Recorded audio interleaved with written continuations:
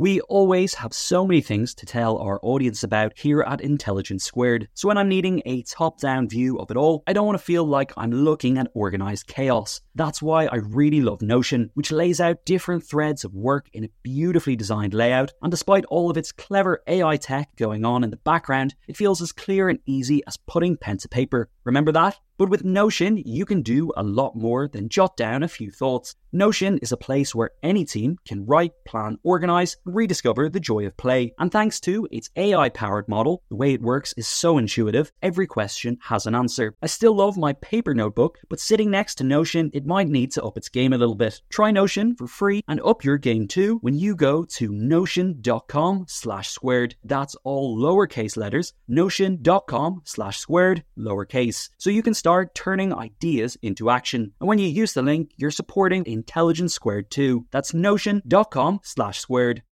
Look, Bumble knows you're exhausted by dating. All the must not take yourself too seriously and 6'1" since that matters. And what do I even say other than hey? Well, that's why they're introducing an all-new Bumble with exciting features to make compatibility easier, starting the chat better, and dating safer. They've changed, so you don't have to. Download the new Bumble now. Welcome to Intelligence Squared. I'm producer Catherine Hughes. On Easter weekend 1993, Nelson Mandela was engaged in slow-moving, power-sharing talks with President F.W. de Klerk when a white supremacist shot Mandela's heir apparent, Chris Hani, in the hope of igniting an all-out civil war. On this episode of the podcast, acclaimed South African journalist Justice Malala recounts the riveting story of the pivotal 9 days that followed Hani's murder and the extraordinary effort of leadership that was needed to avert a crisis that could have developed into a full-scale war.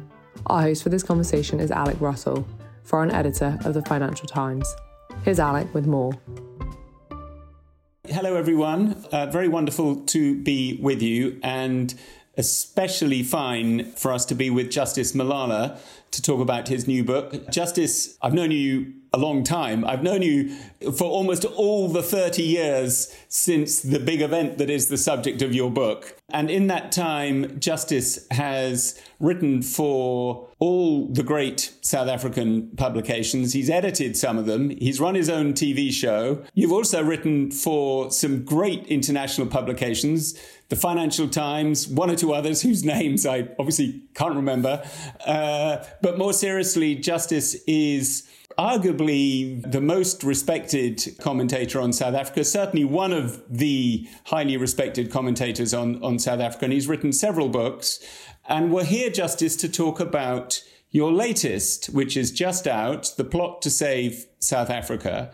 And I was very, very struck by it. It's about leadership. It's a true crime story, but it's also, most important, it's about South Africa at a particular period in its history when its future hung in the balance. Now, Justice, it focuses on an appalling assassination and the crisis that followed this killing. And this killing occurred exactly 30 years ago when you were a young reporter at the Star newspaper. I think maybe can you start by just painting a very quick picture of where South Africa was 30 years ago, just before you heard the shocking news which you write about in this book? So thank you so much, Alec, for having me. Thanks to the Intelligence Squad for having both of us. Many people would say to you, do you remember when Nelson Mandela walked out of prison? And they'll say, yes, February 11, 1990. And that's the marker between apartheid and a new South Africa. But actually, when Nelson Mandela walked out of prison in 1990, it was just the beginning. He got released, his comrades get released. The ANC comes back from exile. Remember, the ANC was in London, in the Soviet Union, in Zambia, all over the world. The ANC's leaders begin to come back into South Africa in 1990. Negotiations with F.W. de Klerk and the apartheid government begin. But it wasn't inevitable that this was going to end up well. As soon as Mandela walks out of prison, terrible violence breaks out allegedly between his ANC and the Inkatha Freedom Party and other groupings. Thousands of people, on average 4,000 people die every year in 1990, 91, 92, 93 in political violence. For me, I just remember, you'd get up in the morning and the news bulletins would be about the people who died overnight. And you'd spend the day thinking about what was going to happen that evening. And death would definitely come knocking on many people's doors. In that time, Mandela accuses de Klerk of not doing anything to stop the violence. De Klerk accuses Mandela that you're not stopping your militants from engaging in the violence. The relationship between the two men, Mandela, who had said de Klerk is a man of integrity, de Klerk, who had said Mandela is a man I can do business with, suddenly the two men, they are at loggerheads. They're fighting each other. It's not looking great. The negotiations are suspended, are resuscitated, suspended. So in the week running up to April 10, 1993, the negotiations had just been resuscitated after a second collapse of those negotiations. So a time of hope and despair and hope and despair, and then this happens. And that's when the despair really sets in. And we face a crisis yet again in South Africa. So let's turn to this. If the worst possible thing that could have happened then was the assassination of Nelson Mandela, what happened was arguably the second worst thing, and it was really, really bad. You were in the newsroom of the Star newspaper on your first day, I think, as a trainee reporter. What happened? So it was one of those days. I wasn't supposed to be there. It's just that all the senior reporters were told, get out of here. We're getting out. South Africa is a very religious country, very Christian country.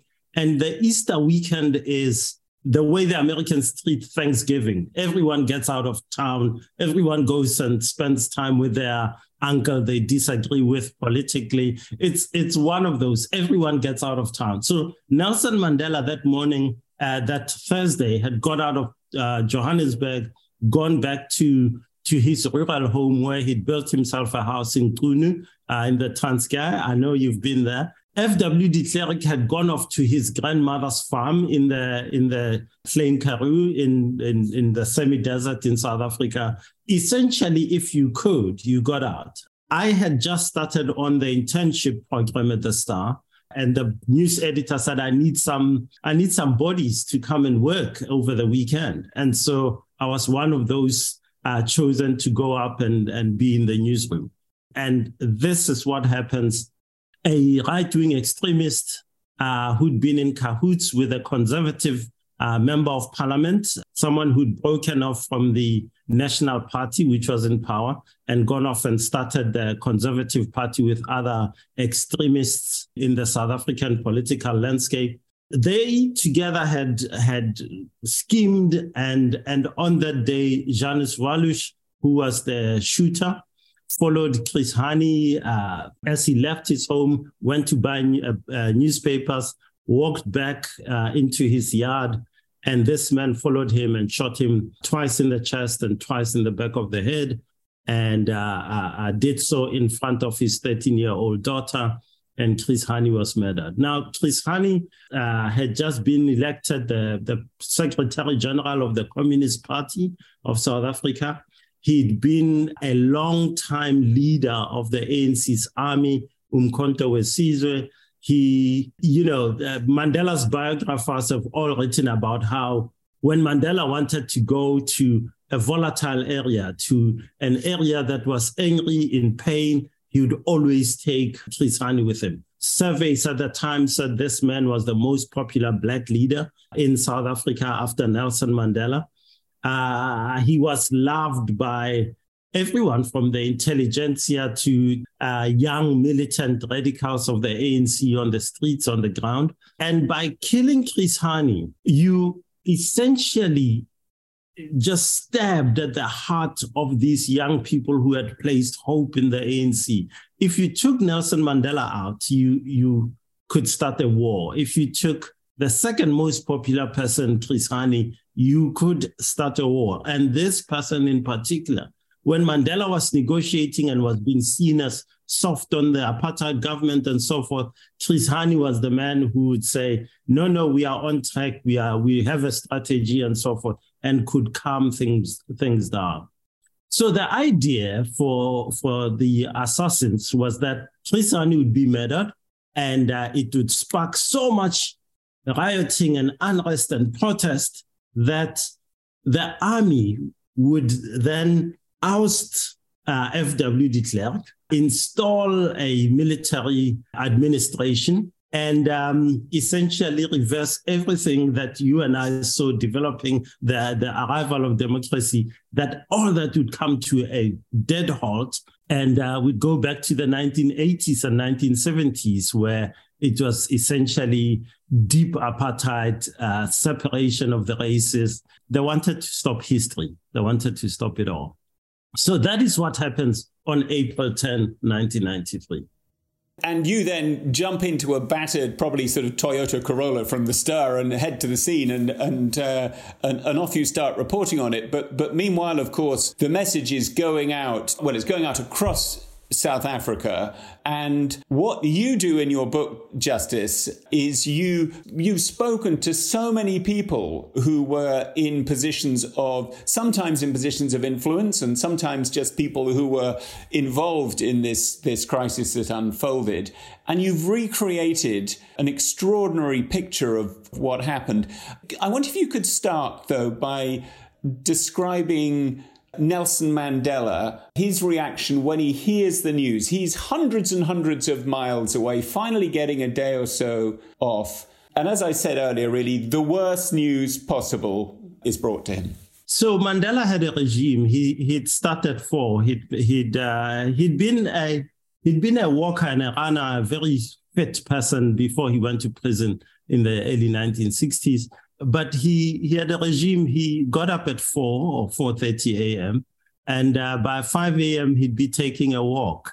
He did it on this day, the 10th of April. He got up very early in the morning, took a long 4-hour walk, ended up back at his house. He's sitting down with a journalist who's helping him work on Long Walk to Freedom, his biography, when he's told that, some rugby team is outside to say hello to you. As is Mandela's wont, instead of saying, no, I'm busy, he says, no, okay, I'll go and say hello to them. So at about 10:15 a.m., we know that Nelson Mandela is outside his house. There are 24 beefy, tall rugby players, all of them kind of, we've come to see Nelson Mandela. It was the border rugby team, I believe it was. And he's saying hello to all these people. His housekeeper comes outside and says, Mr. Mandela, you have to come to the telephone. He says, no, I'm busy. She says, there's some bad news. You need to come back. He goes back inside, picks up the phone. It's Barbara Masekela, his chief of staff, on the call. And she says, this is going to be devastating. Chris Hani has been murdered and the country is exploding. Mandela puts the phone down, goes back outside, finishes greeting the rugby team, then goes back inside and sits down. And he's devastated. Mandela is absolutely, totally devastated by the news. He's written and said this several times at various points that Chris Hani was like a son to him, that he regarded him as politically a friend, a comrade, someone that he respected, that he consulted with very frequently. And so he's totally devastated. He makes several calls. And one of the first things he does is decide that I'm going to see Chris Hani's parents, who are in not too far from where he was in the Transkei, just to commiserate, to be with them. I also posit that Mandela was so devastated by this and knew the extent of it, that in those first few hours of receiving the news, he was human. He was so devastated. He didn't have or know how to proceed with so much devastation going on. So as the day proceeds, you see Mandela almost lost, in my view. I think he's thinking a lot about what is next, how do I deal with this? And at some point, he begins to start dealing with it. And that's in two ways, by reaching out to F.W. de Klerk, and secondly, by deciding that, okay, after everything is done, there is someone else who is just as beloved and who could also galvanize young people's anger. And that was Bantu Holomisa, who was the leader of the Transkei, where the territory where Mandela was on that day. And so he does two things. He speaks to de Klerk, and he waits for Bantu Holomisa to come back from Swaziland so that he can keep him close and take him along with him when he goes and does consultations in Johannesburg. So Mandela, in that day, Mandela was devastated. Mandela was in pain, and you can see his pain, and he goes and sees the parents, and he doesn't move as decisively as many of us would have wanted him to. Only later on does he do it. But the key thing for the day is that pivotal phone call, 30 minutes with F.W. de Klerk, in which the two men, de Klerk says, I have no power, I have no credibility. I may be the president of South Africa, but this is, and he said this directly, he said, this is Mandela's moment. If I said a word, I would make that situation worse. And so in that phone call, they agree that Mandela will go on television for the first time that evening and address the nation as the leader of the country as such. And for me, it's a hugely, hugely important moment because, until 1990, you couldn't say Mandela on television in South Africa. The name itself was banned. You couldn't quote the man without facing a 5-year jail term. It was incredible. But on that day, 3 years after he's out of prison, Nelson Mandela that evening goes on national television to address the nation about the real crisis that South Africa was facing. Actually, what you're saying is that extraordinarily, while on the day of the assassination of Chris Hani, it seemed really quite possible that the whole transition was going to go into reverse and South Africa was going to head down a terrible path. Actually, what it ended up by doing, at an awful cost, namely the death of Chris Hani, what it ended up doing was it accelerated the process of change. But I just want to come back to what you said about Mandela and an insight into how he was, of course, a human being. Over the course of the 10 days that ensued after the assassination, I think it's fair to say, from having read your book, that it's not as if Mandela made all the calls correctly, did he? He made the big ones ultimately, but what's so interesting is that he was a human being, and like many leaders, he's having to find his way. And I just wondered if you could say a little bit about that, because the popular memory of that time is the awful killing of Chris Hani. The baton was passed from F.W. de Klerk to Nelson Mandela, and wonderfully the transition gets accelerated. But there were times in the days that followed when there must have been massive misgivings among people in the ANC about Mandela and what he was doing. Absolutely. It was an extraordinary 9-10 days of that. First of all, Chris Hani gets assassinated. That evening, Mandela goes on television. Now, the popular history, and it's exactly what you say. The thing that is amazing is that you speak to South Africans, many of us who were there at the time, and you say, what happened then? And we say, oh, Mandela went on television, he gave the speech of his life, and peace was restored. And we continued, and we got an election date, and 1994 happened, and it was all good and fine and kumbaya. Actually, it wasn't like that. Mandela got back to Johannesburg. He gave a very boring speech. He gave an absolutely, it was not just boring, but it was a speech that was, it was written for him. He read it in the car from the airport to the studio. He didn't make any changes to it. Mandela had a problem with his eyes, and he was reading it from auto cue, so he couldn't quite see. So it's read in a halting manner one of the best pieces that's ever been done in the FT. And I know FT readers are listening to this, but it's about Mandela and his sense of style and sense of clothes. He loved clothes. He loved wearing suits. He loved looking good. And this piece in the FT, which I think I've referenced in the book, was about how he, throughout the 50s and so forth. So Mandela always dressed for the occasion. On that day, Mandela didn't, he was dressed in a light sort of golf suit, if you will. He just wasn't in the moment. He stumbled over the speech, and it was delivered late at night, nearly 11 p.m. And so many people didn't actually see it. So the crisis then continues into the Sunday and then into the Monday. So it's a 4-week holiday. And day 2 and day 3, it becomes clear that that speech hasn't landed.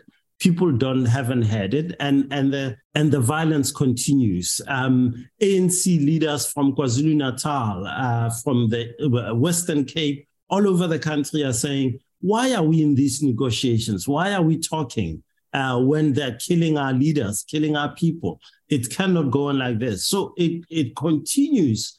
Essentially, the crisis continues for 3-4 more days until Mandela says, I need to give another speech. That speech wasn't fantastic. It wasn't great. F.W. de Klerk says, but you've been on television, you've done your bit, you can't do this. And Mandela, that's when he becomes resolute and says, no, I've got to do it. And he does finally do it 3 days later.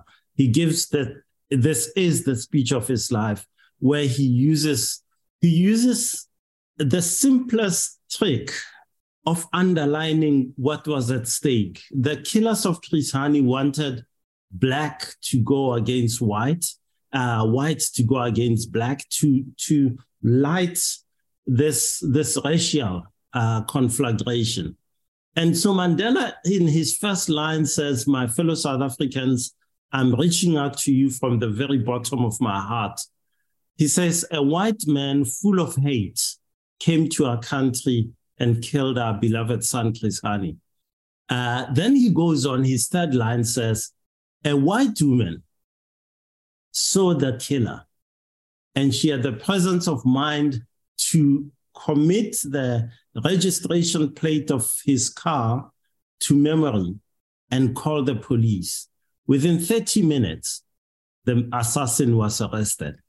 And he uses that don't make this about race, because just because a white man killed him, think about who led to the arrest of the killer. It's a white woman, a neighbor, who made the call. So he juxtaposes these two things in that speech and gives a powerful speech that then gets people to begin to say, ooh, what's going on here? Maybe changes the narrative, as it were. But it wasn't easy going for him. He gave another speech the next day at Jabulani Amphitheater, a small stadium that carries 8,000 people max. On that day, there were 25,000 people inside the stadium, another 15 to 20,000 outside. It looked like it was going to collapse. And Mandela was booed there. He was booed because he said, I have to work with F.W. de Klerk, he said to this crowd. And they were totally not in the mood to hear that. But he went on anyway. He said, after the booing went on for a while, he said, sometimes you have to work with people you don't like to achieve what you want. And he was basically saying, I have to work with de Klerk even if I may not like him right now. And those were some of the leadership moments, I think, that began to emerge, a few days later after that initial first day, when Mandela, in my view, stumbled, was very hurt and pained by Chris Hani's murder, and had gone a bit slowly, in a slightly trying to find his way. It wasn't. Let me put it this way: this is the Mandela I like, who is human, who all of us, Mandela is this man, goes to prison for 27 years, comes back stoic and all this. But Mandela was very human. He felt pain, he felt hurt, he felt joy, and he he tied. And I've been inspired by some of his. He always emphasized this, that he was not special. He merely faced up to the demons and tied. And so I wanted to show some of that Nelson Mandela as well, that he tied, he stumbled and he fell and he got up again. And I think that's the Nelson Mandela I like to tell my kids about, that we're all trying here. And he tried hard.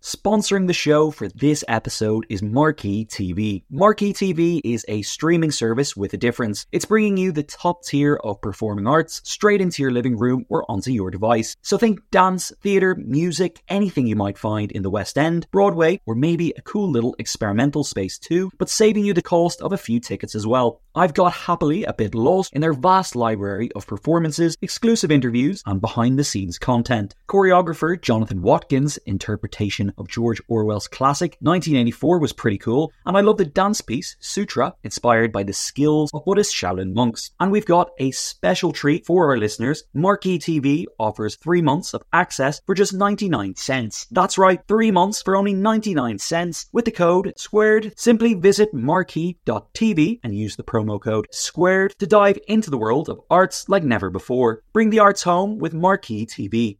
The events calendar is filling up here at Intelligence Squared, and to create each one, we obviously rely on some brilliant guests and onstage talent. But behind the scenes, there's also a producer, a production team, and the budget in the mix too. You've got to keep an eye on all of that stuff in one place. NetSuite is the #1 cloud financial system, bringing accounting, financial management, inventory, and HR into one platform, slashing manual tasks and errors. And you can cut the cost of maintaining multiple systems because it's super easy to get started. NetSuite exists in the cloud, you see, no hardware needed, so you're cutting IT costs too. That's why over 37,000 companies have already made the move. And now, by popular demand, NetSuite has extended its one-of-a-kind flexible financing program for a few more weeks. Head to netsuite.com/squared. That's netsuite.com/squared. netsuite.com/squared. I want to come on to someone else who emerges from this narrative incredibly well. Another leader, I suppose. So there are probably some of you watching who may not have been to South Africa. It's a vast, sprawling country. And if you think back to 1993, pre-social media, pre-internet, communications across different parts of the country, not great. So even with an inspiring leader like Nelson Mandela, that was not going to be enough for all these different townships where people were understandably enraged by this appalling news and so on and so forth.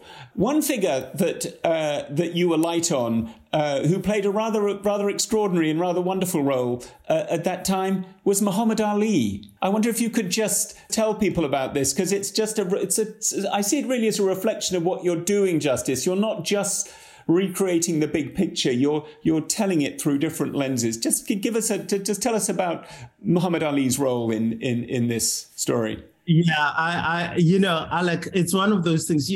As a kid growing up in apartheid South Africa, Muhammad Ali was such a powerful figure, someone who stands up against oppression, stood against apartheid and so forth.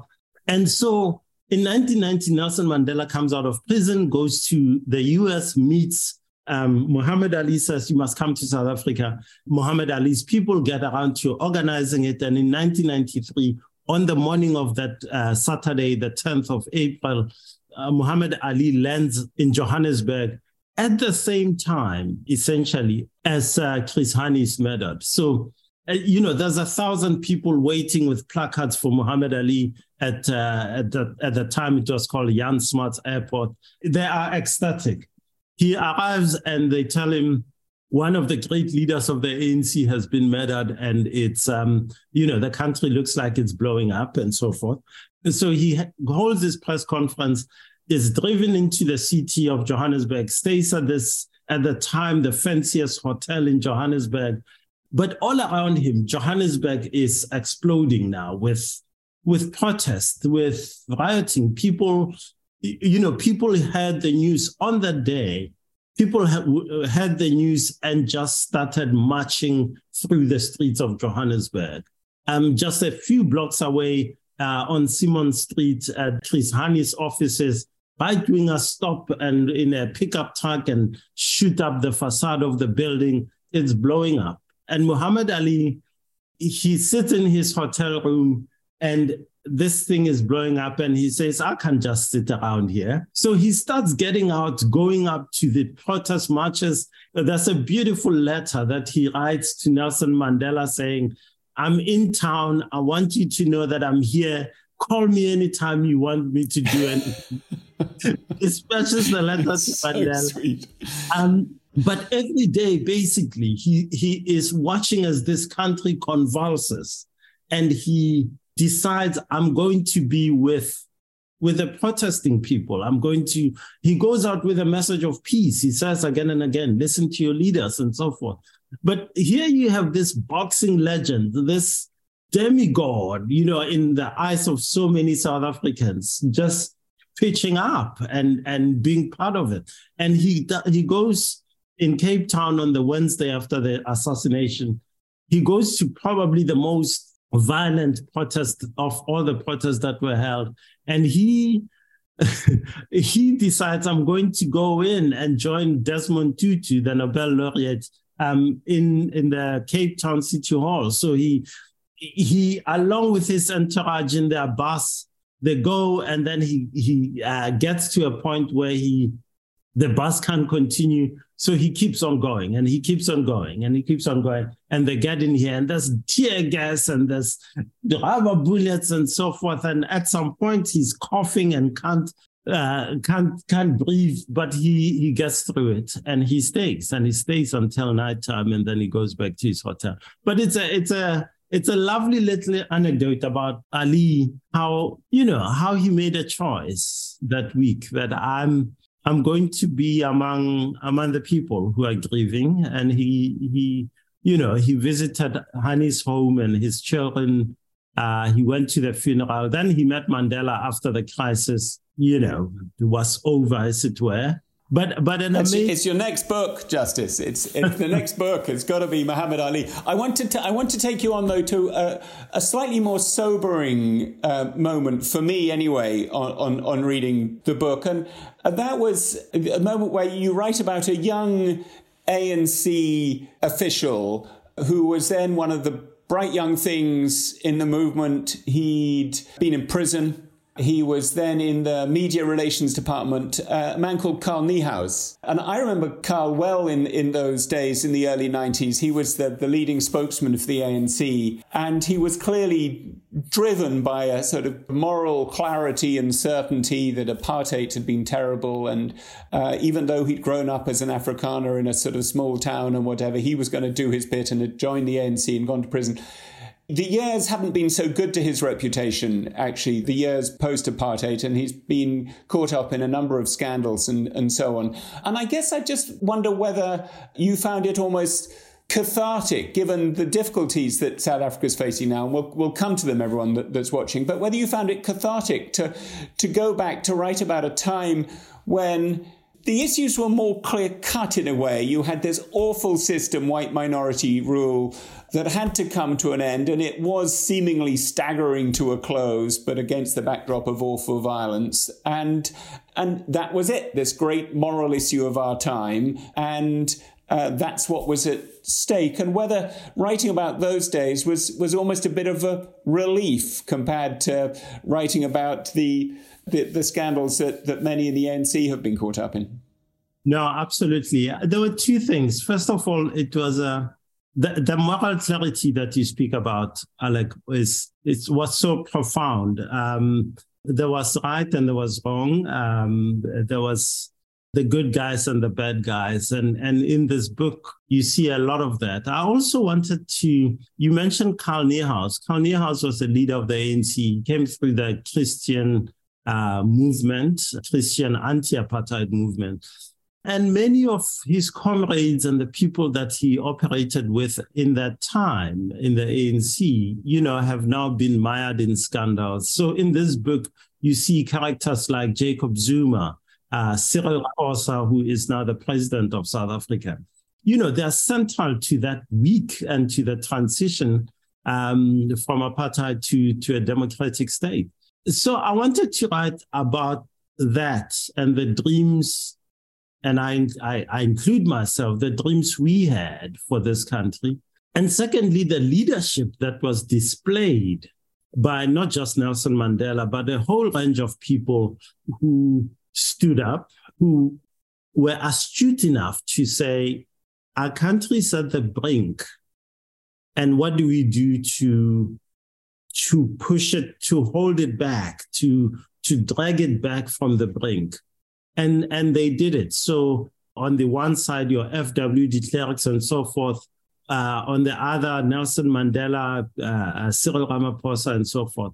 I think it was extraordinary what, I speak to you today from the US, and I think that one of the points I would say I'd like to make would be, how does it in the United States today, there are legislators, lawmakers speaking about, let's just have a national divorce, as it were, about and the red states go and the blue states go and so forth. So times of great division, and South Africa was at that time when the divisions look so deep, and those divisions could actually destroy the unity, the country that you have. Nelson Mandela and F.W. de Klerk, Karl Niehaus on his side, people like Rolf Meyer and Cyril Ramaphosa said, no, we will, despite our differences, despite our history, we'll reach across the divide and find something. It's one of the key lessons I'm hoping come out of this book. And I look at the US now, and with all these divisions, and I say, whoa, do you have to wait until you think this thing is going to break? Or is it time for leaders to emerge who will say, let's hold out the hand and across this divide and try and see if we can find that. I think Nelson Mandela... Good luck with that, Justice. Yeah.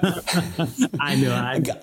Justice, I'm going to interrupt. I'm going to ask one question for now about the present, just moving forward. As has been much written about by many people, the last 15 years in particular of the 30 years since that moment have not been good for the ANC's reputation.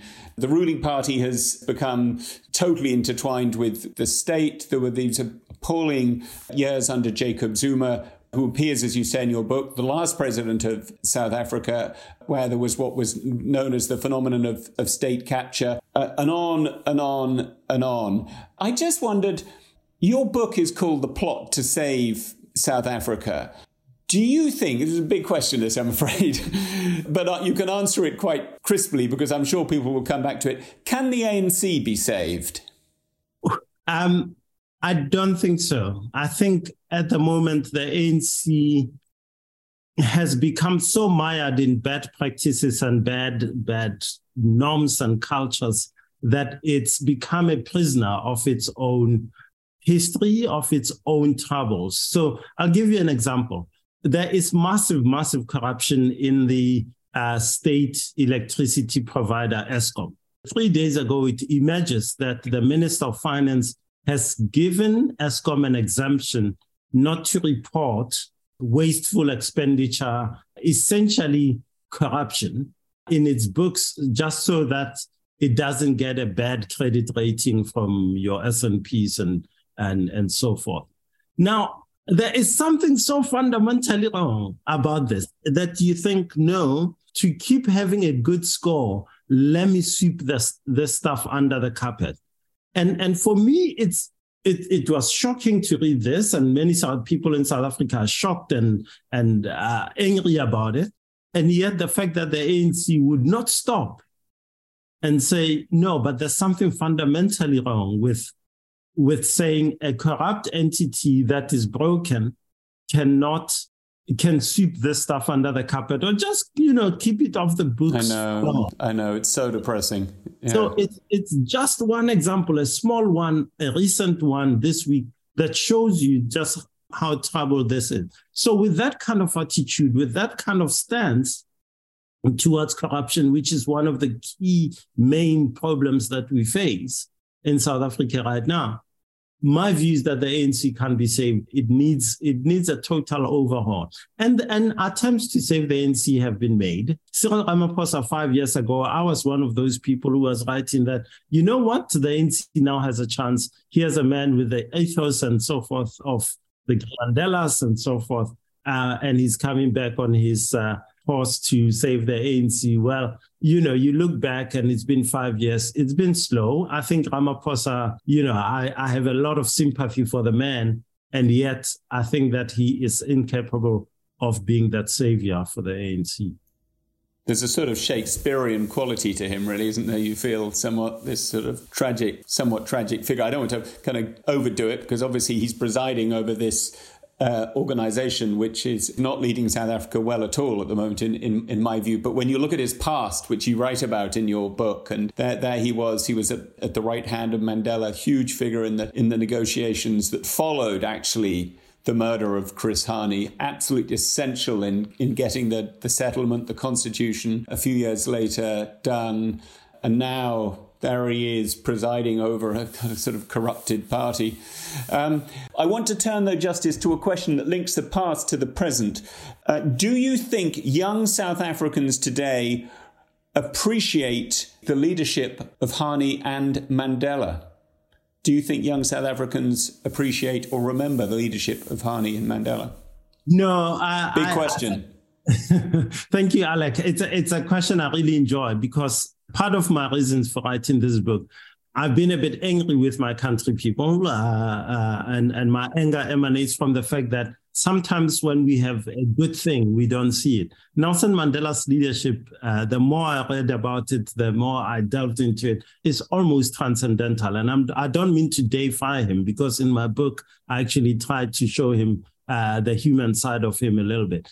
But I think Nelson Mandela's leadership in those critical moments in the 1990s was absolutely sublime. Today, many young South Africans are asking big questions about the transition, about the new South Africa, about its 30 years in existence. And Nelson Mandela is vilified in some quarters about, he gave away too much, he did this. He was outplayed, out-negotiated, outgunned by the apartheid government. It's all untrue in my view, because Nelson Mandela gifted South Africa with something amazing and wonderful, and it was self-determination. It was the ability to run its own affairs and mold the future as it wanted to do. And I think we can point to many failures since 1994, but I don't think they are at the root.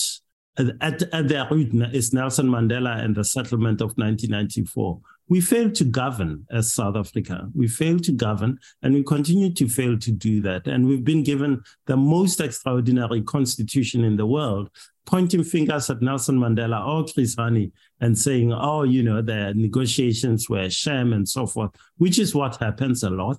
I think it's the ultimate cop-out. I think it's the ultimate lack of responsibility. We need to look. But do you think? But though, just to go back to the question, do you think if you were talking to an audience of, say, 20 mid to late teenagers, 16 to 18-year-olds across South Africa, would most of them be saying the old man sold us out?